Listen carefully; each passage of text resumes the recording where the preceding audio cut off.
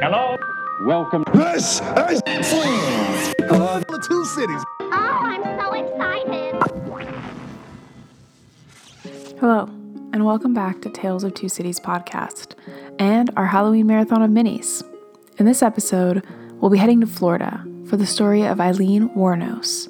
So sit back and relax, if you can, and enjoy this tale of death and darkness. Aileen Carol Pittman was born on February 29, 1956, to a 16-year-old Diane Wuornos in Troy, Michigan. Her mother, Diane, was just 14 when she married Aileen's father, Leo Dale Pittman. Less than 2 years later, 2 months before Aileen was born, Diane filed for divorce. Diane was then a mother of two at just 16.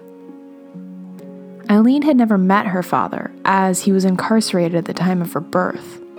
Leo had been diagnosed with schizophrenia and was later convicted of sex crimes against children. He committed suicide, hanging himself in prison on January 30th, 1969. Though Aileen's relationship with her mother was not much better. When she was almost 4 years old, Diane left her children with her parents, Lori and Britta Wuornos. On March 18, 1960, they legally adopted Aileen and her brother. Needless to say, Aileen had a troubled childhood.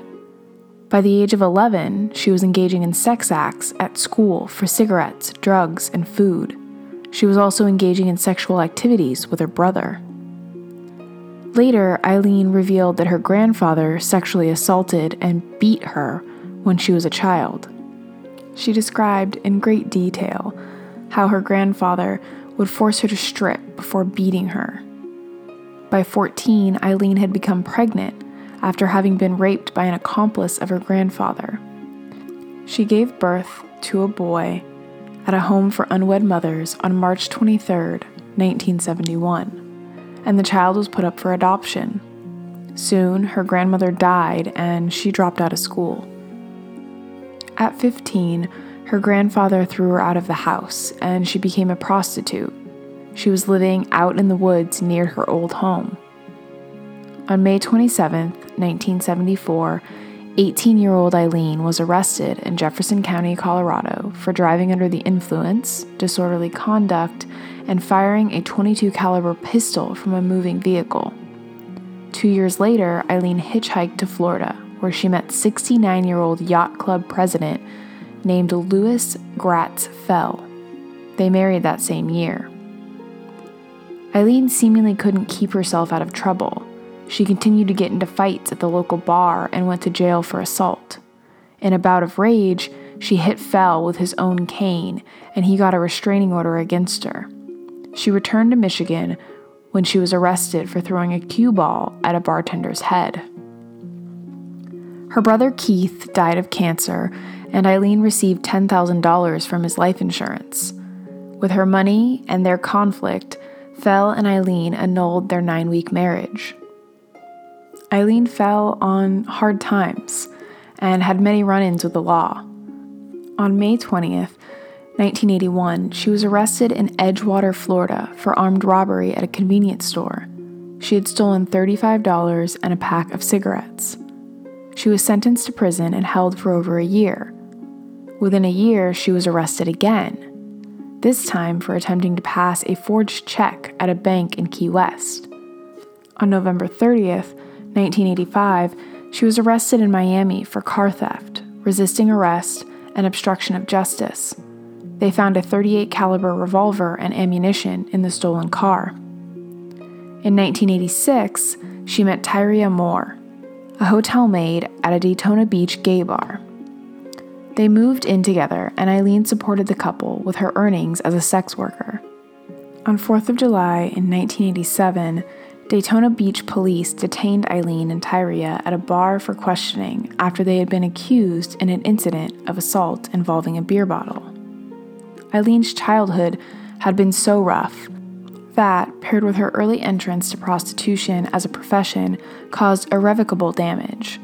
Those traumatic experiences had a clear effect and likely played a part in her psychological state. she is said to have suffered from borderline personality disorder and antisocial personality disorder. Using the psychopathy checklist, Eileen was found to have psychopathic personality. Her mother's departure, her grandmother's avoidance of the abuse of her grandfather, plus her strange relationship with her brother, was confusing and torturous. This was made worse as Eileen believed until she was 11 that her grandparents were her parents. Finding out the truth was disastrous to her. She had extreme behavioral issues, an explosive temper, and a limited ability to make friends. She was isolated. On November 30th, 1989, Eileen killed convicted rapist Richard Mallory. She claims it was self-defense. His body was found nearly 2 weeks after she had shot him several times. She shot David Spears, a construction worker, 6 times. His naked body was found on a Florida state road on June 1st, 1990. Only a few days later, on June 6, Charles Karskinen, a part-time rodeo worker, was found dead. He was shot 9 times. That same month, Peter Symes, a retired merchant seaman, left Jupiter, Florida for Arkansas. On 4th of July, his car was found in Orange Springs, Florida. Eileen and Tyria were seen abandoning the vehicle, and a palm print linked Eileen to the door directly, though his body was never found. On July 31st, Troy Burris, a sausage salesman, was reported missing. His body was found a few days later on August 4th, 1990, in a wooded area along State Road 19. He had been shot twice. On September 12th, Charles Humphreys, a retired U.S. Air Force major and a former chief of police, was found shot 6 times in the head and torso. On November 19th, 1990, Gino Antonio, a trucker and security guard, was found nearly naked on a remote logging road in Dixie County. He had been shot 4 times. The string of murders happened fast, and that palm print left by Eileen, paired with the descriptions witnesses provided, resulted in a media campaign to locate the 2 women. The police began finding some of the victims' belongings in local pawn shops and found fingerprints that matched those in the victims' cars. Because of Eileen's long criminal record, her prints were on file. On January 9th, 1991, Eileen was arrested at a bar called The Last Resort. The woman Eileen loved, Tyria, was found in Scranton, Pennsylvania. She agreed to elicit a confession from Eileen in exchange for immunity from prosecution. She returned to Florida with the police and was put up in a motel. Under the guidance of the investigators, she called Eileen and pled for her to clear her name. 3 days later, on January 16, 1991, Eileen confessed to the murders, though she claimed these men had tried to rape her and that she killed them in self-defense. 1 year later, on January 14, 1992, Eileen went on trial for the murder of Mallory. Normally, previous convictions are not admissible in criminal trials, but under Florida's Williams rule, the prosecution was allowed to introduce her criminal record to demonstrate her criminal patterns. Shortly after, on January 27, 1992, Eileen was convicted of Mallory's murder with the help of Moore's testimony. At her sentencing, psychiatrists testified that Eileen was mentally unstable. 4 days later, she was sentenced to death. Only a few weeks later, on March 31, 1992, she pled no contest to the murders of Humphreys, Burris, and Spears, saying she wanted to, quote, get right with God. In her statement to the court, she explained, quote, I want to confess to you that Richard Mallory did violently rape me, as I've told you, but these others did not. They only began to start to. On May 15, 1992, she was given 3 more death sentences. The following month, she pled guilty to the murder of Karskinen and received her 5th death sentence in November of 1992. The defense made an effort to introduce evidence that Mallory had been committed to a facility for sex offenders after being tried for the intent to commit rape. In 1961, it was, quote, observed of Mr. Mallory that he possessed strong sociopathic trends. But the judge refused to allow this information to be admitted in court as evidence and denied Eileen's request for a retrial. In February of 1993, she pled guilty to the murder of Antonio and was sentenced to death for the 6th time. Because the body of Symes was never found, no charges were brought against her. She initially claimed that all 7 men had raped her while she was working as a prostitute, but later she claimed self-defense in a robbery and said she wanted to leave no witnesses as to why she had committed the murder. She was inconsistent, but filmmaker Nick Broomfield explained that in an interview, when Eileen believed the cameras were off, she told him that it had been self-defense, but having been on death row for 10 years, she wanted to die. She began to claim that it had not been in an effort to have her sentence carried out sooner. Eileen was incarcerated at Florida Department of Corrections Broward Correctional Institute and later transferred to Florida State Prison for execution. In 2001, she petitioned the Florida Supreme Court with an intention to dismiss her legal counsel and terminate all appeals.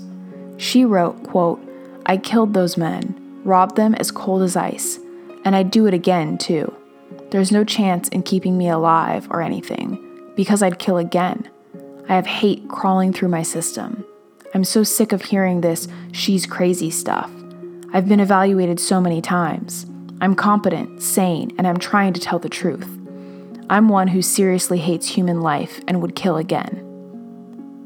Her attorneys argued that she was not mentally competent to make the request, but a panel of psychiatrists agree that she knew what she was doing. In the weeks leading to her execution, she was interviewed by Broomfield. In her final interview, she reiterated that her mind was tortured. Her final words on camera were, quote, "Thanks a lot, society, for railroading my ass." Broomfield later speculated, quote, "I think this anger developed inside her, and she was working as a prostitute. I think she had a lot of awful encounters on the roads, and I think this anger just spilled out from inside her. And finally, it exploded into incredible violence. That was her way of surviving. I think Eileen really believed that she had killed in self-defense. I think someone who's deeply psychotic can't really tell the difference between something that is life-threatening and something that is a minor disagreement, that you could say something that she didn't agree with. She would get into a screaming black temper about it, and I think that's what had caused these things to happen. And at the same time, when she wasn't in those extreme moods, there was such an incredible humanity to her." She was executed on October 9th, 2002. She declined her last meal in favor of a cup of coffee. Her final words were, quote, "Yes, I would just like to say I'm sailing with a rock, and I'll be back, like Independence Day, with Jesus, June 6th, like the big movie, big mothership and all, I'll be back, I'll be back." Up until her execution, Eileen still claimed to be in love with Tyria.